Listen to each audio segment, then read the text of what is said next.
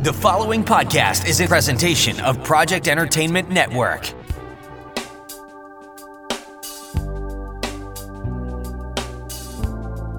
Welcome to the Sample Chapter Podcast, the show where authors read a sample chapter from one of their books. Here's your host, Jason A. Meiske. Hello, my friends. Greetings and welcome to episode 169 of the Sample Chapter Podcast.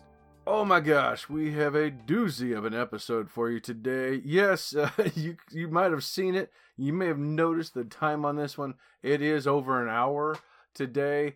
And let me just put it this way. That's cutting it back. I had such a good time this week talking with Birmingham, England native J.W. Voyce. And we're talking about his debut novel, Ending Samsara. And I mean, it just, this was one of those talks where you just click with somebody, and you're going to hear it come across, I think, how we just clicked. We had such a fun time talking. Everything was like, oh, yeah. And have you done this? Or have you said this? I had to go through and edit some things just for timing, because we're having the conversation, and then he would flip it on me. He takes over the interview and asking me questions, and I'm like, oh yeah, and this and that. But then in editing, I'm realizing, oh man, you guys don't want to hear about me. We're here to talk about James. So I had to do some creative editing here and there to pull as much of my own stuff out of there as I could to put some focus on there. And I think for the most part, there might be one transition that's a little abrupt, and you're like, whoa, that shifted quick. But other than that, everything else is pretty smooth and pretty good. It's a blast. You're going to have a really good time. We went down a lot of rabbit holes, and I have no doubt James is probably going to end up hosting his own writing show sometime, because he's well informed and a lot of fun to talk with. You're going to hear us talking about dialect in writing, like the pronunciation of W, or like here in America, W. The English and American phrases and classes. We talk about how history may judge us in time, teachers who inspired him, and the butterfly effect, and writing that legendary phrase or paragraph in our book that people may, one of these days be quoting from. Not only that, we also talk about refusing to be labeled and staying humble. Just a great conversation. James is so wonderful to talk to, and I'm looking forward to diving into his book. It looks like it's going to be a great read, and hearing his sample chapter today really pulls you in, and got a bit of a cliffhanger ending, so you're going to want to know what happens next. So all that and more coming up here in just a few moments. I'm going to cut some more angles again right now to keep this as short as possible, but I do real quickly need to play the ads for our sponsors, who I am so grateful for. That's coming up right now. Hello friends, Jason here, and I wanted to take a moment to tell you about a great offer from Audible. Like you, I'm very busy. I have a full-time job, a family, I'm a thriller author, and I do this weekly podcast. But I also love to read. That's where Audible is a lifesaver for me. Whether I'm mowing the yard, working out, driving back and forth to work, or doing some other menial task, I can still listen to an incredible book through Audible. And now you can get a free 30-day trial by going to audibletrial.com/samplechapter. By doing that, you'll not only have that 30-day trial, you'll also gain access to guided wellness programs, theatrical performances, A-list comedy, exclusive Audible originals, and even podcasts like the Sample Chapter Podcast. Last year is the first time I ever achieved my own personal reading goals, and it was because of some wonderful titles I listened to on Audible. Some of those titles were Ready Player 2 by Ernest Cline, narrated by Will Wheaton, the Awaken Online series from Travis Bagwell, narrated by David Stiefel, Patient Zero by Jonathan Mayberry, narrated by the incredible Ray Porter. And I'd be remiss if I didn't mention previous guest Scott Meyer with his Magic 2.0 series, narrated by Luke Daniels. It's a lot of fun and definitely worth your time. Hey, full disclosure, by signing up at audibletrial.com/samplechapter. The show does get a little monetization, which goes directly towards any production needs with the show. So you're also helping us out here by signing up. So what are you waiting for? Head on over now to audibletrial.com/samplechapter and start your free 30-day trial today.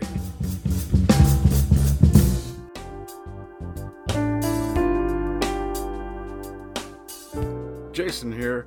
Hey, I wanted to take a moment and tell you about my favorite writing tool, Scrivener. Now, I know you've heard about Scrivener because their writing software has been embraced by hundreds of thousands of other writers like you and I, from the novice to best-selling novelists. The reason we all use it is because of Scrivener's core concept to bring all the writing tools you use together in a single application. And with tools like automatic backup, character maps, project goals, and let's not forget that amazing corkboard, you can see why I use Scrivener every day. As a bonus for Sample Chapter Podcast listeners, use code CHAPTER for 20% off your desktop version. Scrivener writing software, built by writers for writers. Yes, indeed. Thank you so much to Scrivener and Audible for helping support this show. I also want to give a big shout out to my podcast partners, Pop Goes the Culture Network, home to about a dozen other shows, and Project Entertainment, home to about 35 other shows of a wide variety of topics. Shows like this one right here. Hello, is anybody out there? Anybody. This is Jim Cobb. If you are hearing this, the worst has happened. I've recorded a podcast at the end of the world and will broadcast it on channel PEN every Friday. It's all about the apocalypse, books, movies, TV, how much food and water will you need in your bunker, all that kind of stuff. Excuse me, sir. You're gonna have to keep the noise down. You're in a library, and you're scaring the kids. The world hasn't ended yet. Sorry, ma'am. Shh. You're in the library at the end of the world with host Jim Cobb. Fridays, exclusively on Project Entertainment Network. Yes, another fantastic show, one you definitely need to check out. Hey, make sure you click on the link in the show notes to follow all of our sponsors, our podcast friends, and us on social media. If you'd like to reach out to the show, you can do so via email at samplechapterpodcast@gmail.com. You can leave me a voicemail at 660-851-1146. And please do so. I've been getting some calls lately, but they're all coming from fake numbers, ads, marketers, asking me, if I'm looking for dentures and stuff like that. Marketers, look, are you interested in selling your home? Sample Chapter Podcast. No, I'm not. So yeah, give me some voicemails to play on an upcoming episode, everybody, and give me a call. Hey, real quick, I also want to mention, last week I told you all about our TeePublic store. We've got some designs in there for t-shirts and other stuff available. We got more designs coming soon, but as of March 24th, which will be the day after this episode drops, through the 28th of March, there is a 35% off everything sale going on. $13 t-shirts, $8 masks, coffee mugs, notebooks, whatever you want. If you want to get something with that Sample Chapter logo on there, or one of the other designs we've got, which is sample chapters from all over the world. It's a really neat logo. My wife actually just got a t-shirt of that on a baby blue t-shirt, and it looks really good. Looks really good. So check those out, and just click that link in the show notes for that. Okay. Time to settle down. Let's get us on over to our interview with the wonderful J.W. Voyce.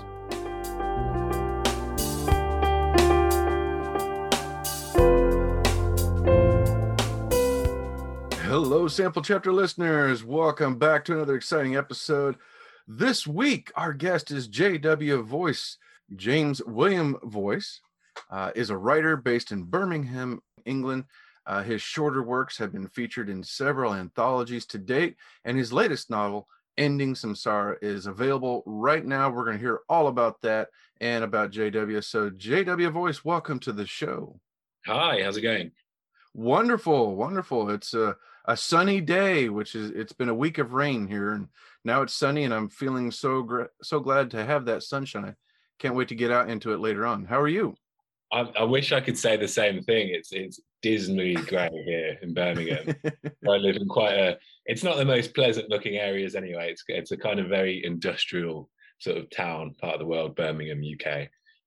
But yeah, it's completely grey here, so not perfect. Oh. I must say, I love how Americans say W. Like, it's brilliant. W. Yeah. I never thought about that. Yeah. Now, how would you say W in England? Yeah, just W. Like, I mean, there's not. It's they say there's like there's sort of bridge. There's a gap between American English and UK English, but the variations are so small, really. When you like, yeah, I think here in America we get a little more W. Yeah, I like it though. No, W sounds, it's a bit more spice, isn't it? W. I think that's the difference between American English. I don't know. It's like, I don't want to say more informal, but I think it's just a bit less stuffy. Like, everything's meant to be sort of, properly enunciated and pronounced in the UK version, and I think I prefer some of the American ones. Like aluminum, it's just easier, isn't it? Aluminium. Yeah. Yeah, I think I heard Simon Pegg say it that way on something here a while back. And I was like, whoa, what did he just say? But it's interesting. I mean, as a writer, it's those little details like that we pick up on that most of us don't really pay attention to, but it becomes important in our writing. Yeah. I was writing a scene the other day with a Southerner from America, and I just automatically in my head, it just came out where he, instead of saying "how do you do," he said "how do." How do. And that's a very Southern greeting. I know my grandparents, and so that was their thing, was "how do." And it just depends on where you're from, but it adds that extra little bit of flair. Yeah, of course. Like I can't remember who it was. Someone that had read my book recently was saying, yeah, I enjoyed it, but I did notice one mistake. Someone said, oh, he'll be really pissed about that. But obviously you meant to write pissed off, didn't you? And I was just like, no, the character's American. So the way where we would say, if you're annoyed, oh, you're pissed off. Obviously you guys just say pissed. He's really, really pissed today. Like it's more like that, isn't it? Yeah. Which is, there's those that are obviously going back to that point of the differences. Like that's where a lot of the confusion sort of lies as well, where pissed over here can also mean that you're drunk. I don't know if you have that. Do you have that? Yes. Yeah. I think they'll say, I hear that once in a while, and really? somebody will say pissed drunk. Yeah. Okay. Fair enough. But yeah, it's I don't actually know how a lot of these differences have started. I suppose it's just what happens when there's such a gap between, obviously, colonies or whatever it was back then, and it's just developed. But yeah, I was talking to someone about sort of like the class system as well, and like money, because over here, I don't know if you're aware, but the class system is quite an important thing. Like, as in, people, love to be considered maybe slightly more refined than they actually are. Whereas I think in the US, it's not necessarily so. Like, I mean, for example, you don't have we would have what you call like an upper class accent. Like, you don't tend to really have that over there, do you? I mean, billionaires it's perfectly acceptable for them to have like a southern drawl or whatever. Like, I think you're right. Yeah, I think as far as speech goes, I think the way one will speak doesn't come across as much, depending on your education. But then again, there are a lot of wealthier people who still speak very poorly. But I think more in America, it's more the stuff that you have. You may not be very well off, but you got a decent car and you got the latest iPhone. And, maybe a name brand shirt or something that looks like a name brand clothing. So you can kind of put on the facade that maybe you're better off than you are.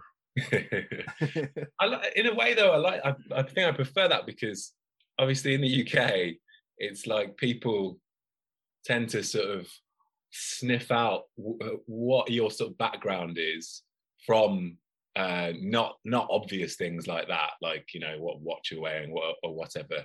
It's more to do with your accent and perhaps what school you went to.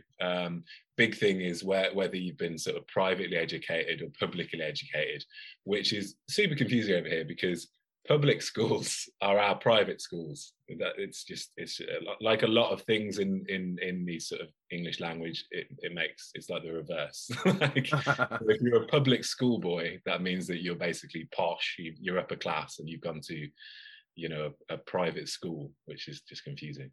But yeah, there's a lot of snobbery. I don't know if you can't have been blind to what's been going on with the royal family lately and all that kind of stuff. Oh my goodness, yeah, that's it's pretty insane. Been fascinating to hear.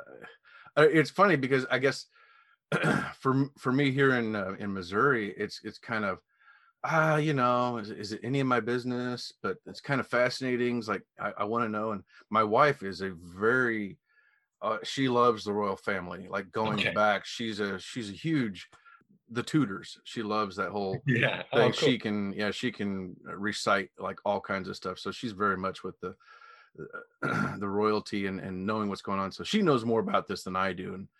And it's funny because, you know, you look back in history, it's like, okay, yeah, well, that I'm into, but something going on today, for me, I'm more like, oh, I don't know if that's any of my business, really.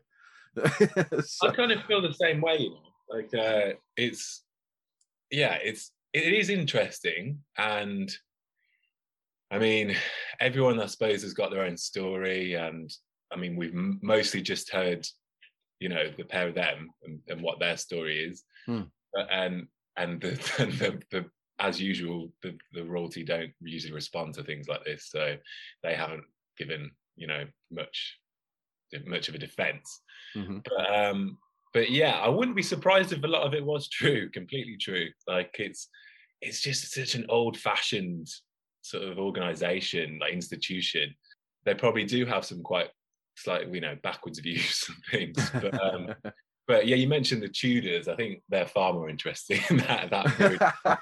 Like just all bloodshed, isn't it? And just like when the royalty actually had power and they could, you know, just fight against laws and then just decide, oh, you know, I'm not married anymore, or like, decide to just behead your wife because you weren't happy with her.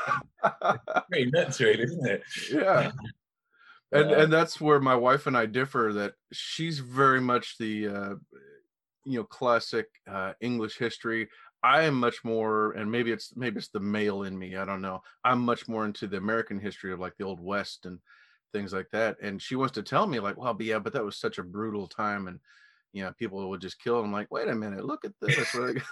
Yeah, I do respect the kings, like back in the old days, though, because the ones that actually used to go into battle, so that you can kind of get behind. Like, I think, like if your king's like ready to, you know, I mean, I'm sure they were probably protected a little bit and what have you, but the fact that they actually get onto a horse and swing a sword, sure, yeah, that seems a lot more impressive than, you know, just someone that basically it's just a PR campaign, isn't it? The whole thing, it's just like, just look at this massive palace, I'm gonna shake hands with this person, I'm gonna kiss this baby, like, you know, like a president kind of thing. It's what it's become now, isn't it? It's just like this big novelty.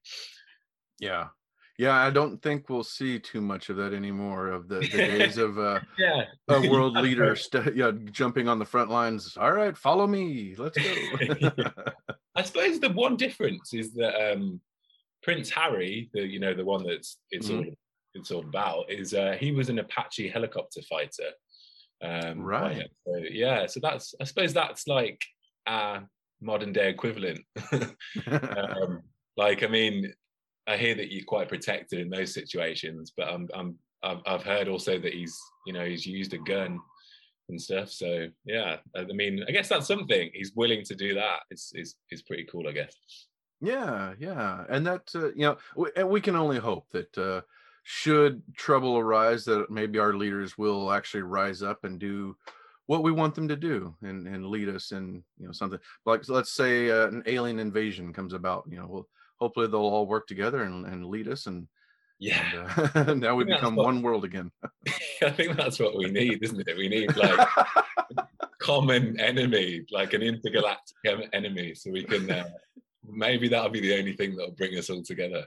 Right.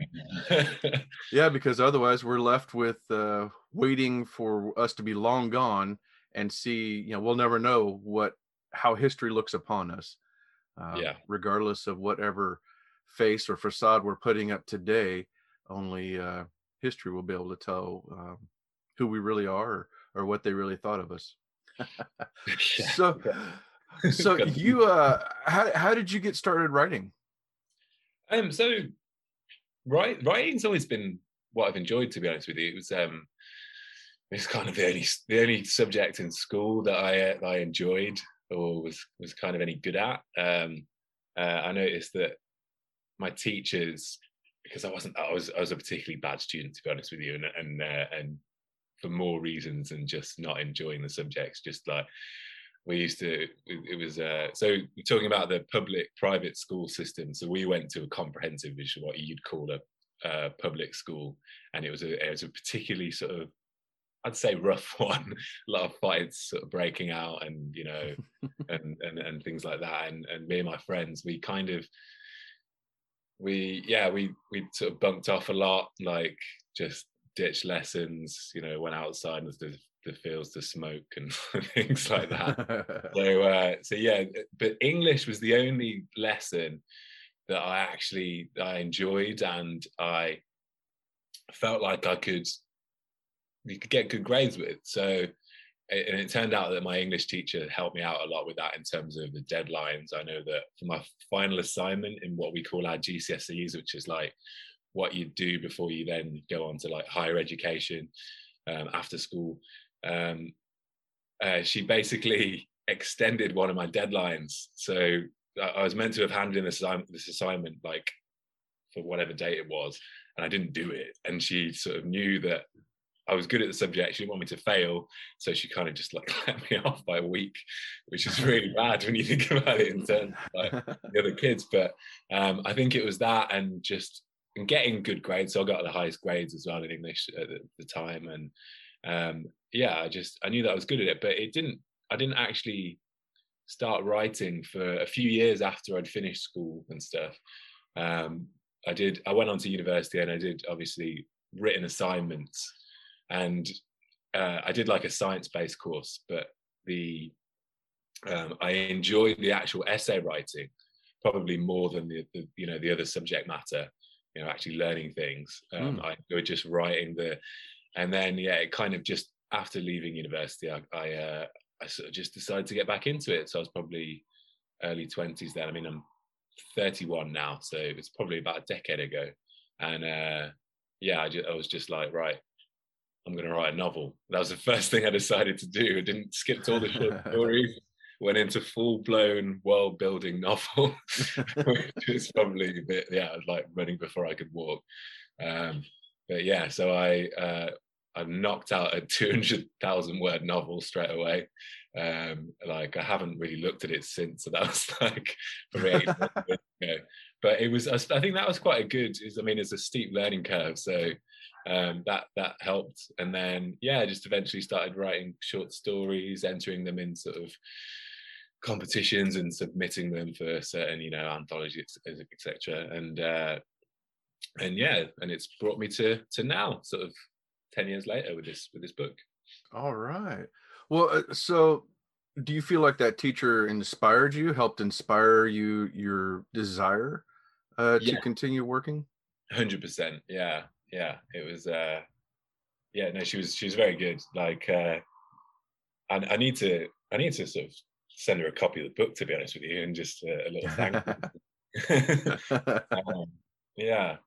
I'd definitely say that, because I don't want to diss my school too much, but the standard of teaching wasn't amazing across the board, and the way the teachers spoke to, a lot of the teachers spoke to the students wasn't always the best. It wasn't the most inspiring sort of environment, but she was she was good, and I think she was the type of teacher that noticed that if you cared about the subject and you did want to get into it, like she'd help you. Like if you just messed around, she was like, no, screw you. But yeah. Well, that's great though, and it's that seems to be a common theme. A couple of things that you said with authors I've spoken to. There's always been, there seems to be a lot, somebody in our past that has given us that extra spark and inspiration that pushes us on. Even myself.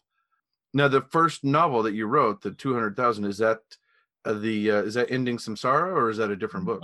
No, that's like I don't know if I'll ever revisit that. I might. I've thought about it recently. I think I'd have to basically butcher it, like, well, not butcher it, like take it apart completely, probably change a lot of things because yeah, it was very fresh, and like I don't know about you and your own sort of experience, but when I sort of delved into it, you kind of delve into it with a lot more confidence than you probably should have. I don't know if you would say, like you get in and you start writing, you think, okay, I'm going to write something amazing, and then you sit down. Everybody's going to love this. Yeah, I'm going to be so rich. Like this paragraph is going to be like legendary. People are going to talk about it. And then you finish, and then you maybe send it to a couple of people, and they're like, yeah, that's okay, blah, blah, blah, I didn't like this and this. And you're like, really? I thought this was groundbreaking. But like, oh my God, it humbles you. But that humbling is good, and I think that's how you should be. I think writers should probably stay humble their entire careers to keep writing good stuff. I think the moment you start believing your own hype or whatever, I think that's when you kind of start losing your audience. Maybe, I don't know. That's just how I look at certain authors. I mean, because if you look at authors that are still pretty much on top of their game after years and years, Stephen King's a good example. Like whenever you speak to him whenever you hear him in interviews, he always talks like someone that's still just trying to please their audience, still just looking for that compelling story. He's 100% not doing it for the money, because he's got enough of that. Just like he's just into the craft, and he wants to improve, and he doesn't talk about himself in like, because obviously he's one of the most prolific writers ever. Like he's like the things he's created are obviously, say what you want about him. You can say he's not particularly highbrow or whatever, but just the diversity of his work sort of speaks for itself. And he's just quite self-deprecating. He's sort of like, yeah. There's a lot of people better than me, or I'm pretty good at this, but I'm not very good at this. And so it's funny for someone, a billionaire, like who's been doing it for 50 years probably, to be that humble. Yeah, he's quite incredible. And I read his book on writing about 15 years ago or more. Me too. And really enjoyed it. Yeah. And then a few years ago, I got I had an Audible free credit. And I thought, oh, well, maybe I should listen to this. I'll listen to it, because he narrates the On Writing book, and it was a totally different experience. And it was one of the rare times where I listened to it. I thought about it when it was over, and then I hit play again, and spent the next week just kind of like really listening intently. And usually I will work and listen to a book or a podcast in the background, but I had to, that next week I just had to like sit down and like take notes, and like, oh my gosh, this is incredible. It was like experiencing the book for the first time in a whole different way. And and I think part of that is just my own life experiences that happened in that time frame. But hearing it from him, or hearing the author read something, it gives you something, kind of like what you were saying, where when we write something and maybe we're there with somebody who's reading it and they flip past the page that we thought was brilliant, and we're like, oh wait, didn't you like that part? And like, oh, which part? So hearing it from the author, that you get to enunciate or put that extra inflection into something that you wanted to emphasize. And then, I was able to pick up on things that he was talking about a little more. And yeah, it was really incredible. It's interesting you say that about hearing it from his own, voice. I've watched a few sort of readings he's done as well, and I'm just jealous. Like he one take every time. Like literally watched him do one of his short stories, which I presume is probably about 5,000 or 6,000 words, something like that. And like, let's say it's 6,000 words, no mistakes. Like, which I mean, obviously he's been doing it all his life, but yeah, I couldn't help but be impressed by that. But the bigger thing was as well, he's doing it in front of this big audience. Like, imagine he's sitting on a stage in front of thousands of people, probably at least several hundred, and just perfectly reading out 6,000 words of story. Like, oh yeah, no little stutters or anything like that. Like, it's just, yeah, he's obviously had a lot of practice. Like, it's impressive. Well, that's my plan. Eventually, one of these days, I'll have this show on the air. It'll be like Graham Norton, and I'll have the authors will come on and read, and it'll all be live, and no more recording and editing and all. No.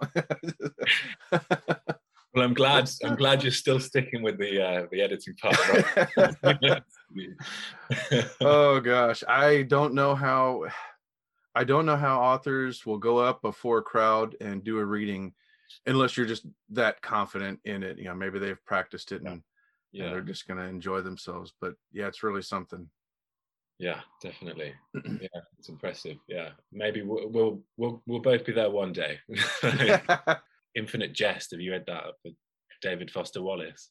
I have not. No, but I'm going to write that down.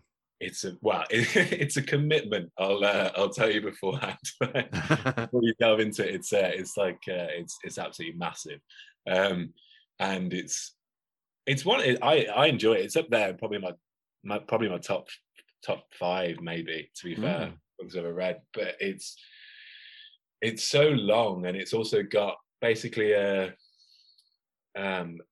it's got so many references that it's kind of like. It's got this massive sort of index at the back of it, just explaining each kind of reference. It was written in the sort of I think mid-90s, but yeah, just reminded me when you said about something that's thrilling but has a lot of jokes in. And I do tend to like sort of dark humor as well if it's done well, like in books. If they, because obviously they might be talking about sort of heavy topics. But I think it's helpful if you can kind of make light of certain things sometimes, and like if you do it well and artfully, then it's good. Yeah, I agree, and I know sometimes it's not everybody's going to get that, but it sure is nice when you get that one person who will like email you or make a comment and go like, "Oh my gosh, that scene where they're trying to defuse the bomb and somebody said this joke." It was just like, oh, I was right there. I understood that and I got it. And it's just like, cool, yeah. Or whatever the scene is, like, that's always fun. You get, even if just one person gets it, like, yes, a little bit of redemption. Somebody got it. Yeah, 100%. Yeah, I feel vindicated for that joke. Yes. Me and that one person in the world, we got it. We're connected now. So now you also write a lot of short stories and flash fiction. Tell us a little bit about your short stories that you enjoy. What do you enjoy most? So I can't remember who I read. It's an author. It might have been George R.R. Martin, actually. Game of Thrones, right? He said that short stories are important because they teach you brevity. Like most problems with authors is. Most of the problems that authors have basically is that they tend to be verbose and they like to just, go on these long sort of complicated winding sentences. Whereas, it's like, why use 10 words when you can use 5, like, and get your point across a lot quicker. And obviously because you're confined to, maybe even just, flash fiction could be, a couple of 100 words or whatever. You've got to make every single word count. It's got to pop, like, and yeah. So I think it's a good learning exercise. It's also good for so I'll do a minute plug here. Like, if you can basically put it online, and it doesn't take much time out of people's sort of days to just have a look at 1,000 words. I mean, 1,000 words is less than most sort of news articles. So you can just pop on there. I remember I think another inspiration was what's the author's name now? The guy that wrote the Martian. Do you know what I'm talking about? Oh yeah, Andy Weir. Andy Weir, yeah, that's it. So he have you ever read it's called The Egg, a short story by him? Oh no, I have not. Excellent short story, and I read it through the weirdest way. Like, I've got absolutely no idea. It was on some sort of, this is like a long time ago. I don't think it was quite MySpace level. It wasn't quite that far. It was like back when Facebook was like a really new popular thing, I think, or something. And I was on some sort of, post or thread or whatever it was. And someone had commented basically the entire story, like as a comment. And I remember just being like this guy's written like a really long comment, what the hell? And like clicked on it and just kind of got pulled in by the first sentence. And then I realized, it's a short story. And I was just like, just ended up carrying on reading it because it was so compelling. And like, I mean, it was probably like a 5-minute read, but I'd just been trapped into reading it really randomly on some kind of Facebook comment, and it had captivated me enough to read the whole thing and then find out exactly who the author was. I was like, oh yeah, it's Andy Weir. He wrote The Martian, blah blah blah. And yeah, it was. But yeah, if you ever definitely read that. But my point was, I think that he basically stuck it up on his website, and I think that's what actually kind of where his big break came from. Like he must have obviously promoted his website, etc., but he pulled everyone in with that one short story, The Egg, and I think that was kind of like one of his sort of big foundations. Okay. Yeah. And I see you have a lot of your short stories available on your website, which is a lot of fun. Yeah, so I'm going to start adding more, but yeah, so this is where the small plug came in. Sorry that I didn't actually do a second ago. But yeah, just jwvoice.com, jwvoice. Yeah, and so you can look at flash fiction stories. There's little tiny ones that will literally take you like 2 minutes to read, and then there's slightly longer ones, but you're probably not going to be on there for more than sort of 10-15 minutes reading one story. But yeah, I'm going to do that with all my shorter works. I'm just going to eventually just get them all up on there. I think there's probably about 9 or 10 on there at the moment, but I'm going to add a few, I think, this week. Yeah, so I've got, I mean, eventually, if depending obviously what happens, I mean, as well as me, you don't know what's going to happen in our sort of future. Hopefully you want to try and make it more of a name for yourself, get out there, but hopefully I can maybe put them in an anthology sort of one day together. But for the time being, I'm sort of happy just sticking them on there for free. There you go. And that still is, it's a great way to there's people with books that they give away for free, just to get that little bit of extra attention. And yeah, that's a great way to do it though. What do you like to write when it comes to your short stories or flash fiction? Is there a certain genre or specific something?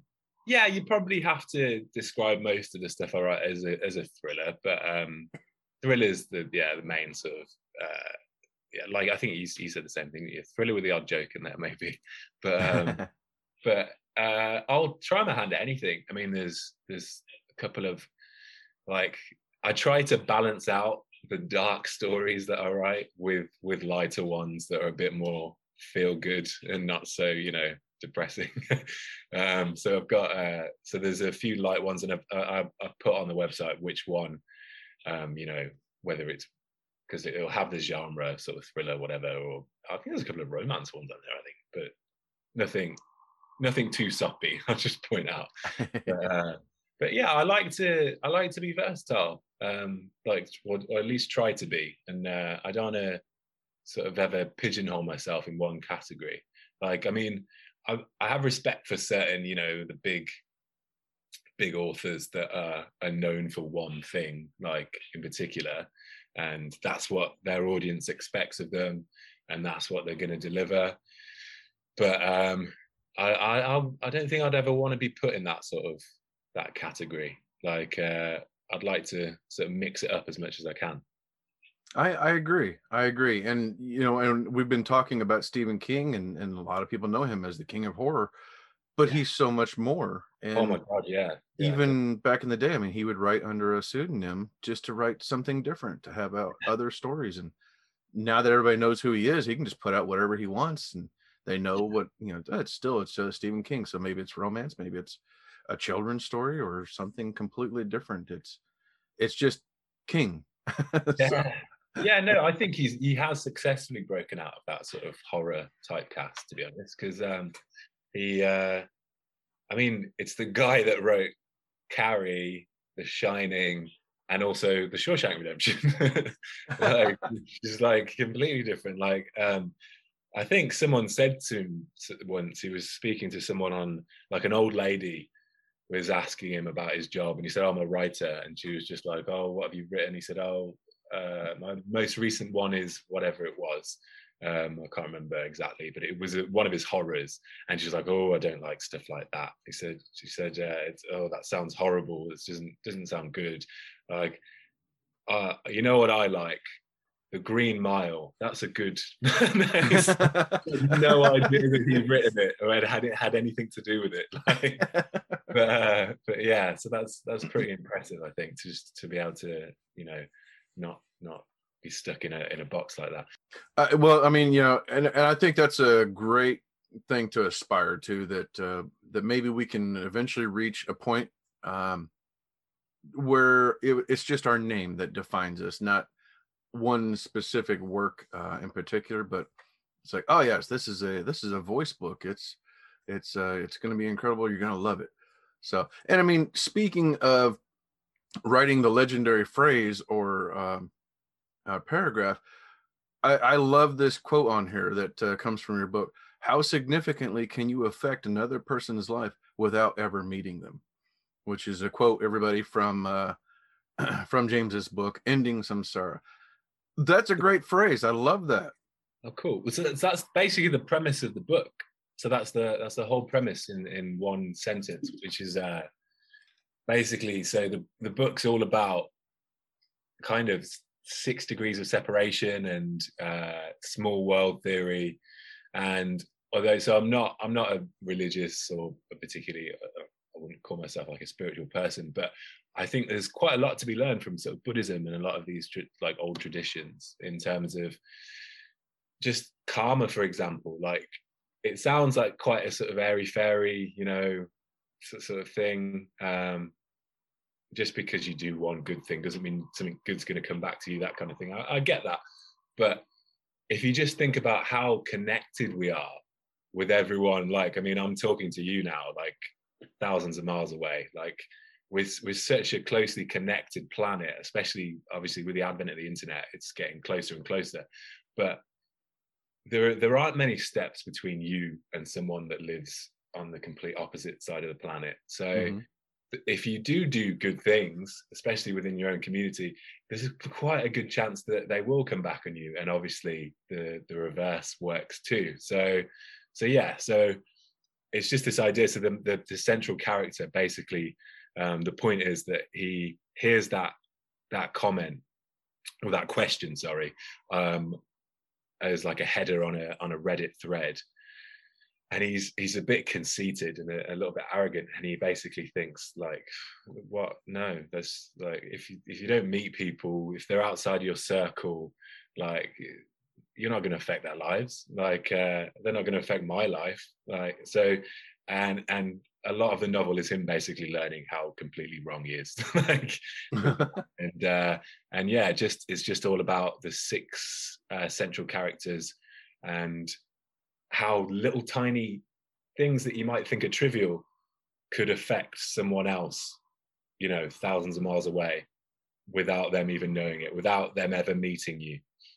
Yeah. And I mean, and books are a great way to do that. We very much like your phrasing. I mean, we never know how we're touching somebody else's life. It's funny that you would, I don't know how you want to describe this. It's like you're saying, whether this is something spiritual or whatever, how this is coming up now for me to be hearing this and seeing that phrase. Because I was just talking about this like 2 weeks ago, Oh, cool. doing an interview on another show. The guy who runs that show was one of the people that inspired me to get to do my own show and to get back into writing. Some advice that got me motivated to get back into writing. And then he quit doing that for a while, but I was inspired by that and got real about some of my writing, and then started my own show. And then years later he starts a new show, and I reached out to him. I was like, hey, this is great. So he asked me on his show, and I just wanted to take a minute and tell him, like, look, you don't know this, but I mean, you've really inspired me. And my books and my show is all, in direct relation to things that you've said in the past on your show. And he had no idea. And That's so cool. it's funny how, and then here we are talking about, this exact thing. And that's kind of what, you're saying that's what your book is about. And that sounds fascinating. Yeah, no, I think it's a fascinating subject, because we like to think that that we're so different, and that I don't know if you heard of this term, sort of this idea of solipsism, where it's basically you kind of think that the world revolves around you, like you only see the world from your eyes. So you kind of, you take a lot of things more personally than maybe you should, and you kind of think, oh, it won't happen to me, or wow, it's going to be different because it's me. Like that's the kind of attitude that most humans have. But we're like exceptionally, well, that's probably the wrong word, like we're extremely similar, like in so many different ways. And obviously we can affect each other in so many different ways, like, and I think it's probably like a good idea to remember that. Absolutely. Yeah, it's almost like a butterfly effect, that we have no idea whether we're the butterfly and we're flapping our wings and causing the ripples, or if we're a part of the ripples in somebody else's window. Yeah. I think there's a comedian as well said that basically everyone thinks they're the lead actor. I think he was talking about like Denzel Washington. He's like, everyone thinks they're man on fire. Like you're probably just the extra in the background. Like, right. Which is a bit harsh, but like but yeah, it's funny really. Well, so now how long did it take you to write this? And in Samsara it probably took about a year, maybe slightly longer with kind of editing and things, but yeah, the story was down in a year. It was, so I don't know what your writing style is, if you're a kind of seat of your pants kind of writer like Stephen King, or if you're a big planner. But I don't really know what I am, because every book seems to have a different process. Like for Samsara, I was forced to write it in quite a strict, almost formulaic way, because basically I set out with the intention that these 6 characters have all got to like affect each other. So character A will have to affect character B at some point, do something to do that, and then character B in turn will have to do something to affect character A. And so when you write with that intention in mind, like it means that you basically you can only order it in a certain way. So you're kind of confined to ordering it so each character can do what you'd set out to do. So learning that, the first thing I did was create a pattern. So it was just, like I was using sort of ABC. So it would be like A to C, then C to D, and then like, if you know what I mean. And basically with that, so it almost sounds like maths. It's like, because there were 6 characters, that meant that there'd be 30 chapters in total, and then I worked through it that way. So yeah, that sounds like quite a, like I say, like a formulaic way of doing things, which it is. But most of the time, I prefer to just sit down and just let the words kind of flow. Nice. Yeah. Yeah, the idea of sequels is a big thing as well, isn't it? Like sometimes you just want to move on to something else, and then but you get people saying, "Oh, I like this. Well, when are we going to see more of these characters in particular?" And you're like, "Oh, I hadn't planned on it at all, to be honest with you." So yeah, by the time that person's holding the book in their hand, I'm somewhere else now. Yeah, exactly. My mind is no longer connected to that character. Totally. Yeah.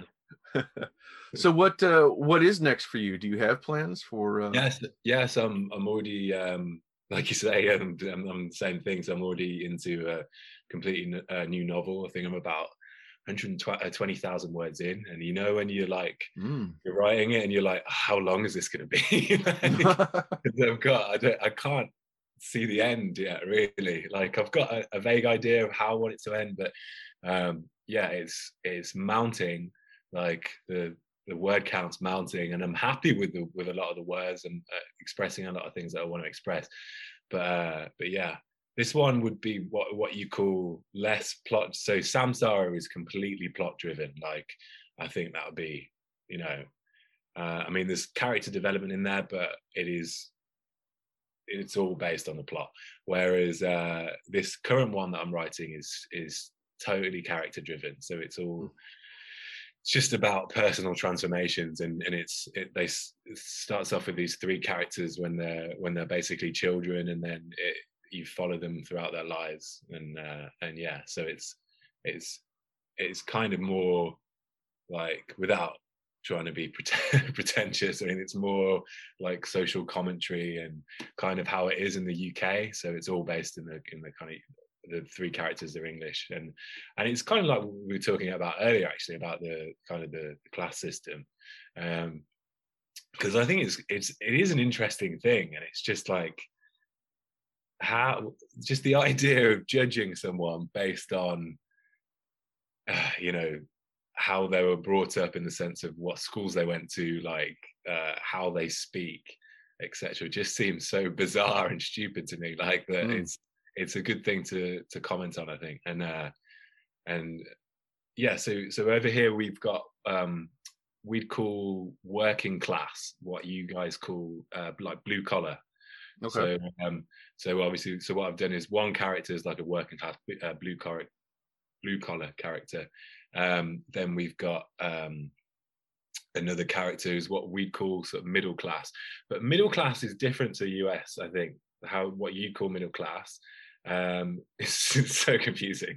Like, is more kind of working class, because our middle class is actually quite posh. Like, as in, it's like you're quite well spoken, like better spoken than I would be, like kind of thing. And you're quite refined, and your parents have got a fair bit of money if you're middle class, because then you've got the upper echelon, which is, you know, upper class in the UK, which is like there's hardly anyone's upper class. You've got like royalty, it's got certain like nobles and dignitaries, and, you know, people that live in like these insane manors, like blue-blooded people, and you can't really be you can't work your way into that. If you were born working class or middle class, you can't earn enough money and then become upper class. It doesn't work like that. Like, you have to have been born into it. So it's like this secret society almost of people that are just snobs, basically. People that just like, I don't obviously tar everyone with the same brush, but like, it's just an interesting, I just find it fascinating that we've got this kind of system, and it's just, yeah, it's weird. So I wanted to kind of explore that in this latest novel. So yeah, long story short, that's long story long, as it turns out. That's what I'm writing at the moment. But that's a great thing to explore, and especially when it comes to characters and you get into those stereotypical ideals of somebody, and then you play with it, because what we see may not be who they really are. Yeah. Which is a lot of fun when it comes to storytelling, and make that little twist, like, oh, you thought this was just a dog walker. Nope. Yeah. They're a serial killer. You never know. Yeah, definitely. Well, that's great. You'll have to let us know when that comes out, and that way we can let everybody know that your next book is available. Awesome. Well, meanwhile, where do people go to find and follow you? I've been terrible with social media. Like, basically, I haven't done anything with it for a long time. I've finally just started to jump on that bandwagon, like a bit too late. But yeah, so I'm on Instagram now, and where else? Twitter, but I think Instagram is probably the best place to find me. I've started posting on there now, just things I've been reading. If I post a new short story, and then you've just got jwvoice.com as well. Yeah, easy way to remember it. It's the person that I spoke to on my last podcast sort of reminded me that. So she thought my name was fake, like, as in she thought it was a pseudonym, as in like because she was like, "Oh, you're clearly a fan of James Joyce, the Irish writer," and you've done a spin on that. And I'm like, no, because obviously there's just one spelling different. Instead of Joyce, it's Voice with a V. But yeah, so it's VOYCE. Yeah, so jwvoice.com, and then Instagram, just JW Voice. It's handy because it's not a very common name, so the handles are easy to get. Wonderful. All right. Well, we'll have links for all that in the show notes, everyone, so that way you can get in there, follow James, and of course get to his website and check out some of these short stories, and then of course hop over to Amazon and grab the book and follow him, find out what he's got coming up next. James, thank you so much for coming on. I could just talk to you for hours. I mean, I feel the same way, Jason. Yeah. Oh my gosh, it's such it goes along with your book. I mean, the connections that we make, we never know when we're going to find somebody that's just like that common spirit, and like, oh yes, we have so much we can talk about. Yeah, that's awesome. Eventually I've got to bring this to an end, and otherwise we're going to do a 3-hour podcast episode. But thank you again for coming on. And ladies and gentlemen, time for me to hand the floor over to my guest, JW Voice, with Ending Samsara. Marcus ended the call, fighting a fierce impulse to vomit. It took him several minutes to overcome the trembling in his legs. Although his heart rate had resumed its normal pace, his stomach remained unsettled as he reread the article on his phone. The man wasn't lying. Frantically, he started to gather stuffed bags of his belongings, running outside with them through the back door of the house. He had no time to defend his behavior to Matilda. She just stood by the door watching him pass her, seemingly waiting for an explanation. "Come on, I said we have to go now." "You said tomorrow." Just pack all your shit right now. If you don't need it, leave it. I want to be out of here in less than an hour. "An hour? No, I can't."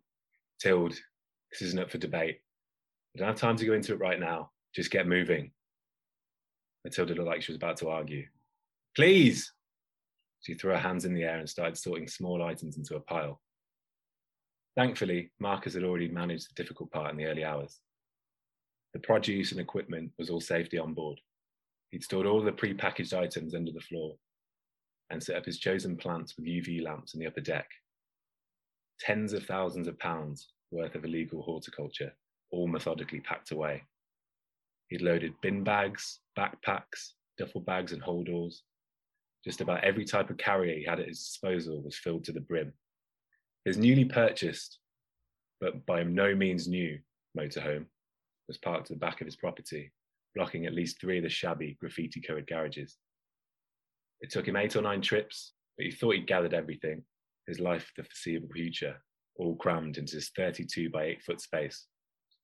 As Marcus ran outside with the last of his personal gear, Tilde was slowly organising a suitcase. When he returned, she was motionless at the back door with a case still open in front of her. "Come on," Marcus snapped. "What are you doing?" "I just don't see why you have to go this second.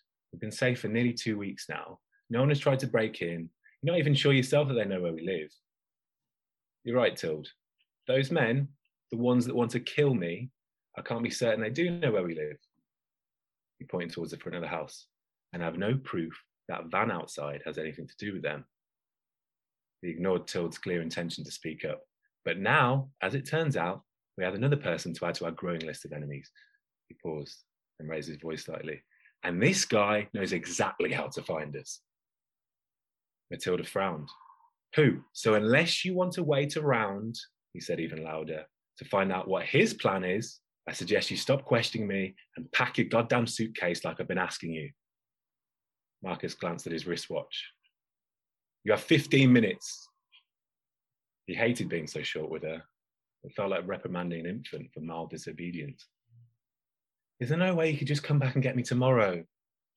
Marcus ran his hand down his face. He groaned, but it came out as more of a growl. What are you saying now? Someone needs to be here in the morning. Why?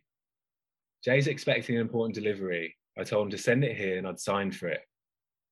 With all due respect, Tilde, fuck Jay's delivery. But I promised I'll be in. It's his livelihood. He could be in a lot of trouble if he doesn't. If it was so important to him, he should have made sure he was around to receive it. You can call him later. Right now, you have 10 minutes to get yourself packed and sit in that motorhome or what? She said defiantly. They faced each other in a standoff. Tilde's large brown eyes glistened under the light and her bottom lip quivered ever so slightly. Just move, Marcus shouted, so loud and forcibly that it made her flinch. She didn't argue with him after that. In fact, she didn't say another word for some time. Under normal circumstances, the silent treatment infuriated Marcus. At present, however, an intense tunnel vision kept him indifferent. He'd specifically asked for the motorhome to be parked to the back of the building, away from the dubious van out front. Although, witnessing the sheer size of the monstrosity for the first time had made him realise that even straddling most of the pavement, it would have blocked off their road. This colossal camper was a significant upgrade from the ones he'd browsed previously, and the price had been suspiciously low for the spec. No surprise when considering the seller. From the outside, it was a stark and ugly spectacle. Silver scratches and patches of rust were the only distractions from the unremitting greyness of its body. The interior was nothing to swoon over either. Dismal grey colouring had claimed this too, sweeping across all its walls and carpeting. The ostentatious pine woodwork seemed more in keeping with the early 90s rather than 2007 when it was supposedly built. It was unsightly, unfashionable, and he soon found that its sheer immensity made basic manoeuvring a chore. Despite all this, Marcus was head over heels in love. For its age, the mileage was exceptionally low and the engine ran smoothly. Every electrical component, and there were many, was in perfect working order. It was also gloriously well equipped and spacious, with an impressive kitchenette and king-size bed. Most importantly though, it was his. Just sitting in the driver's seat gave him a boundless sense of freedom and untethered potential. His entire operation, his whole life, all situated in one vessel, fully mobilized with the turn of a key. On starting the engine in this first non-practice run, he felt a good deal of his anxiety wash away. The motorhome was filled with enough narcotics that he'd sooner risk a high-speed pursuit than be pulled over, though he's certain the vehicle was incapable of anything even resembling high speed. Still, he was heartened by the thought of finally regaining control of his own destiny. No longer were they senseless, grazing ruminants, oblivious to the lions hiding in the grass. All right then, here we go, he said when they pulled onto the first dual carriageway that evening. It was 9:30 p.m. and the roads were relatively clear. Tilde gave no response to this, or any other comment he made in an effort to break the tension. After the first hour of driving, which consisted of no further navigation than northwards, he started mentioning vague details of the plan. Okay, babe, real talk. We need to start shifting some of these mushrooms pronto. It's the easiest, quickest thing to kick things off. So can you please get on the forums, get on EVAP, and start taking orders? We'll find a postbox first thing and send them out. EVAP was an encrypted messaging application used almost exclusively by criminals. This is where he orchestrated the bulk of his magic mushroom trade. Psychedelic mushrooms, despite being highly illegal, were the most convenient items to shift of everything he cultivated. They were odorless and could be packaged in neat little vacuum-sealed squares, making them incredibly easy to post. He'd also noticed a distinct increase in their demand over the last year or so, allowing him to steadily curate a comprehensive list of contacts on the little-known app, with buyers spread throughout the country. Any half-informed individual taking a glance at Matilda's bank account would have been deeply suspicious of the credits accumulating month by month. A profusion of personal transfers ranging from £400 to £200, and despite his constant remonstrations, he'd still find the odd moron citing shrooms as the payment reference. Tilde acknowledged his request with a silent nod and the unlocking of her phone. He was confident she could put her sulk on hiatus, disassociating her present feelings towards him with the business at hand. Aside from knowing he'd eventually need to stop somewhere, Marcus's options seemed unlimited. All he had was a range of unplanned destinations, half-soaked notions, and a full tank of diesel. The latter instilled him with the most hope. He could drive all night if he saw fit. Tilde was free to shuffle off to bed at any time, and every mile he progressed would add another between them and the growing number of people who wanted to do them harm. His plan was for them to live a nomadic life and stay away long enough for things to blow over back home. And suppose it didn't, then they'd permanently settle somewhere new. What was so beneficial about living in the overpriced outskirts of the capital anyway? He had no family to speak of, a few good friends perhaps, but he could surely make new ones. The more he reflected on it, the more he realised that Tilde was the only one truly making sacrifices. She had a mother she was close to, a sibling she saw regularly, and a string of loyal friends. Okay, we have to measure out 7 standard portions of Liberty Caps, said Matilda, her eyes still locked onto her phone. 5 different addresses scattered all over, but that won't matter, will it? No, he said, that won't matter. He found a lay-by along a country road and decided to pull into it. Why are we stopping here? Marcus sighed. Look, babe. Swiveling to the side, he gave his legs a stretch. I'm sorry about earlier. I shouldn't have spoken to you like that. Tilde kept her eyes on her phone screen. No, you shouldn't have. I was just really stressed out. Apparently, my Bitcoin account was hacked. Your Bitcoin? He nodded. So this thing was out of our budget. Half of it was paid for with that $8,000 we'd saved, and for the other half, I sacrificed the whole of my Bitcoin wallet. He gritted his teeth for about a quarter of what it was worth. She looked up at this. Oh, babe, you said that was your nest egg. It was. Turns out, though, he paused, making sure to lock eyes with her, the wallet was emptied. Tilde looked up now. Emptied? How? Couldn't tell you. Hackers, apparently. The point is, I passed the account over to this Russian geezer. He gave me RV, and now he feels like he's been cheated. Who is he? Some dude Amir linked me up with. Serge, I think his name is. I'm pretty sure he's not the type of guy you want to piss off. He made some pretty clear threats on the phone earlier. But you gave him the $8,000 in cash. You can't help that the other account was hacked.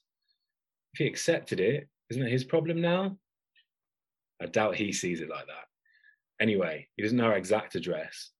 I met his guy by the garages where he dropped the RV off. I don't think they'll struggle to find out our house number. Why didn't you tell me this earlier? We had to leave. I knew it wouldn't be long before he came for the rest of that money. Jay needed that parcel today, though, Cuss. It's a watch he was supposed to fix and send back tomorrow evening. He hasn't stopped blowing my phone up. Look. Tilde showed Marcus a string of notifications from her brother. Early that afternoon, he'd said, "Are you still in tomorrow for that parcel?" Followed by, "Let me know ASAP, Matilda, it's important." Then 3 question marks. She'd also received 14 missed calls, the last of which attempted only a few minutes ago. Why didn't you tell him you're not in tomorrow? You could have maybe done something about it if you knew you weren't. No, because then he'd ask why, and I'm not ready to go into that yet. Marcus didn't bother asking for her reasoning. He knew there was an unusual dynamic between Tilde and her older sibling. It was as if she were physically incapable of disappointing him. Her parents were long separated, and he saw many similarities between his girlfriend and the mother who'd raised her, in both physical likeness and temperament. Freya, the Bangladeshi-born artist, was an incredibly free-spirited woman. Like Matilda, she was sweet and good-natured, fanciful and lacking common sense. Matilda adopted her mom's maiden name, Basu. Her considerably older brother, Jay, however, had been an adult at the time of the split, and it was telling that he went by their dad's surname, O'Doherty. It was much easier to see how he and his father were related. Although Marcus had only met Mr. O'Doherty a handful of times, it was clear that he was a stern man, cold and prone to bouts of instability and shortness of temper, and it was evident that the apple did not fall far from the tree. No matter how amiable Jay attempted to be when Marcus was present, any fool could detect the severe, passive-aggressive manner he occasionally adopted with Tilde. Most troubling, though, was a story she once shared with him in confidence. When she was a teenager, The two of them had had an argument, which culminated in Jay trying to choke her. Marcus thought it best to stay out of family affairs, especially those long in the past. But he'd ever since been wary of the brother and held him in especially low regard. Look, without a signature, the parcel will just bounce back to the depot. You can go and collect it from there. Not without the slip, he can't. Besides, he needs it tomorrow. I don't know what to tell you, babe. We're not going back. Tilde stared at him without saying anything for a moment. It was clear she wanted to contend his decision. Perhaps having more tangible details to grasp, however, like a Russian with an actual name, gave reality to this new danger. Would he not just call the police, this Serge guy? Joking, aren't you? Think he'd sooner take the financial hit than have the pig sniffing around him? I see. Sounds like just the guy you want to do business with. Marcus shrugged. This thing was a bargain. Tilde rubbed her eyes and yawned. Where are we sleeping tonight? You can sleep wherever. What's that supposed to mean? You just need to put the sheets on the bed. He nodded behind him. I hadn't planned on stopping for a while. It's too late to find a campsite. We're not staying in a lay-by. Tilde often called Marcus a highly functioning insomniac. The idea of driving through the night did not seem like an ordeal, and at present he was far too amped up to sleep. It also gave him comfort to try and put as much distance between them and home as possible in a single drive. If he felt his eyelids starting to feel heavy, he'd simply stop at a service station, splash some cold water on his face, and soldier on. Tilde stretched. Okay, well, don't forget about the deliveries. They're all on my phone. Despite grunting in the affirmative, Marcus had no intention of arranging the deliveries himself. She was the early bird of the relationship, and he'd sooner risk another argument tomorrow than halt his progress now. No, he thought, just keep driving. Let her post the gear in the morning. Marcus had been oscillating between several strategies of escape as he attempted to contend with the trauma of recent events. The further he considered it, the more his camper van plan had seemed like the only solid option. From his initial fantasies of hitting the road or sitting behind the wheel in the present moment, it still felt like the correct decision. All the freedom in the world could not keep the demons fully at bay, though. The image of Gaz's hanging body still haunted him whenever he was left with a moment to think. The man's contorted, panic-stricken face, the way he helplessly scratched at the cable. Marcus knew these images might never leave him. He could only hope they would become less vivid over time. The dealer had developed a talent for suppressing unwanted memories. It came of practice. He'd been doing it since early childhood. Perhaps he'd overly romanticized this plan of indefinitely roaming. Just he and Tilde on a glorious, endless stretch of road with the occasional bit of work scattered here and there. The reality seemed far less certain. He was still the same person, with the same emotional baggage, no matter how far they travelled. He lamented his virtual nest egg, the one thing he thought he'd never sacrifice. Perhaps he should see the hacking as a blessing. He'd have lost his currency regardless. At least now he had a motorhome to show for it. Back on the lonely motorway, virtually deserted at this ungodly hour, and with Tilde fast asleep, he felt his chest tight with apprehension. In the compartment to his right was a box filled with pre-rolled joints. He decided to light one. After 20 minutes or so, trundling down the slow lane, he could almost feel his disquiet start to dissolve. He flicked through radio channels, skipping songs and listening to the ones with chatter, anything that gave him some sense of inclusion and cheerful association. With a second joint burning a little while later, he found himself deeply engrossed in a lively discussion about the source of creativity. It was perhaps only the pleasant patter of conversation that captivated him, the bouncy cadence and energetic manner one woman conveyed her points with.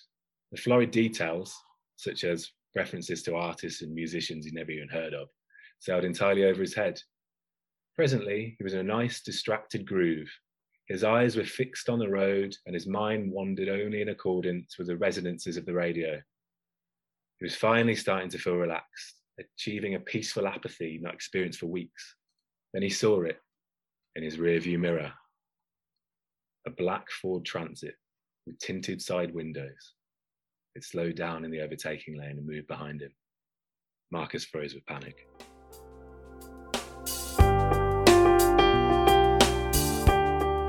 Okay, that was J.W. Voyce reading a sample chapter from his debut novel, Ending Samsara.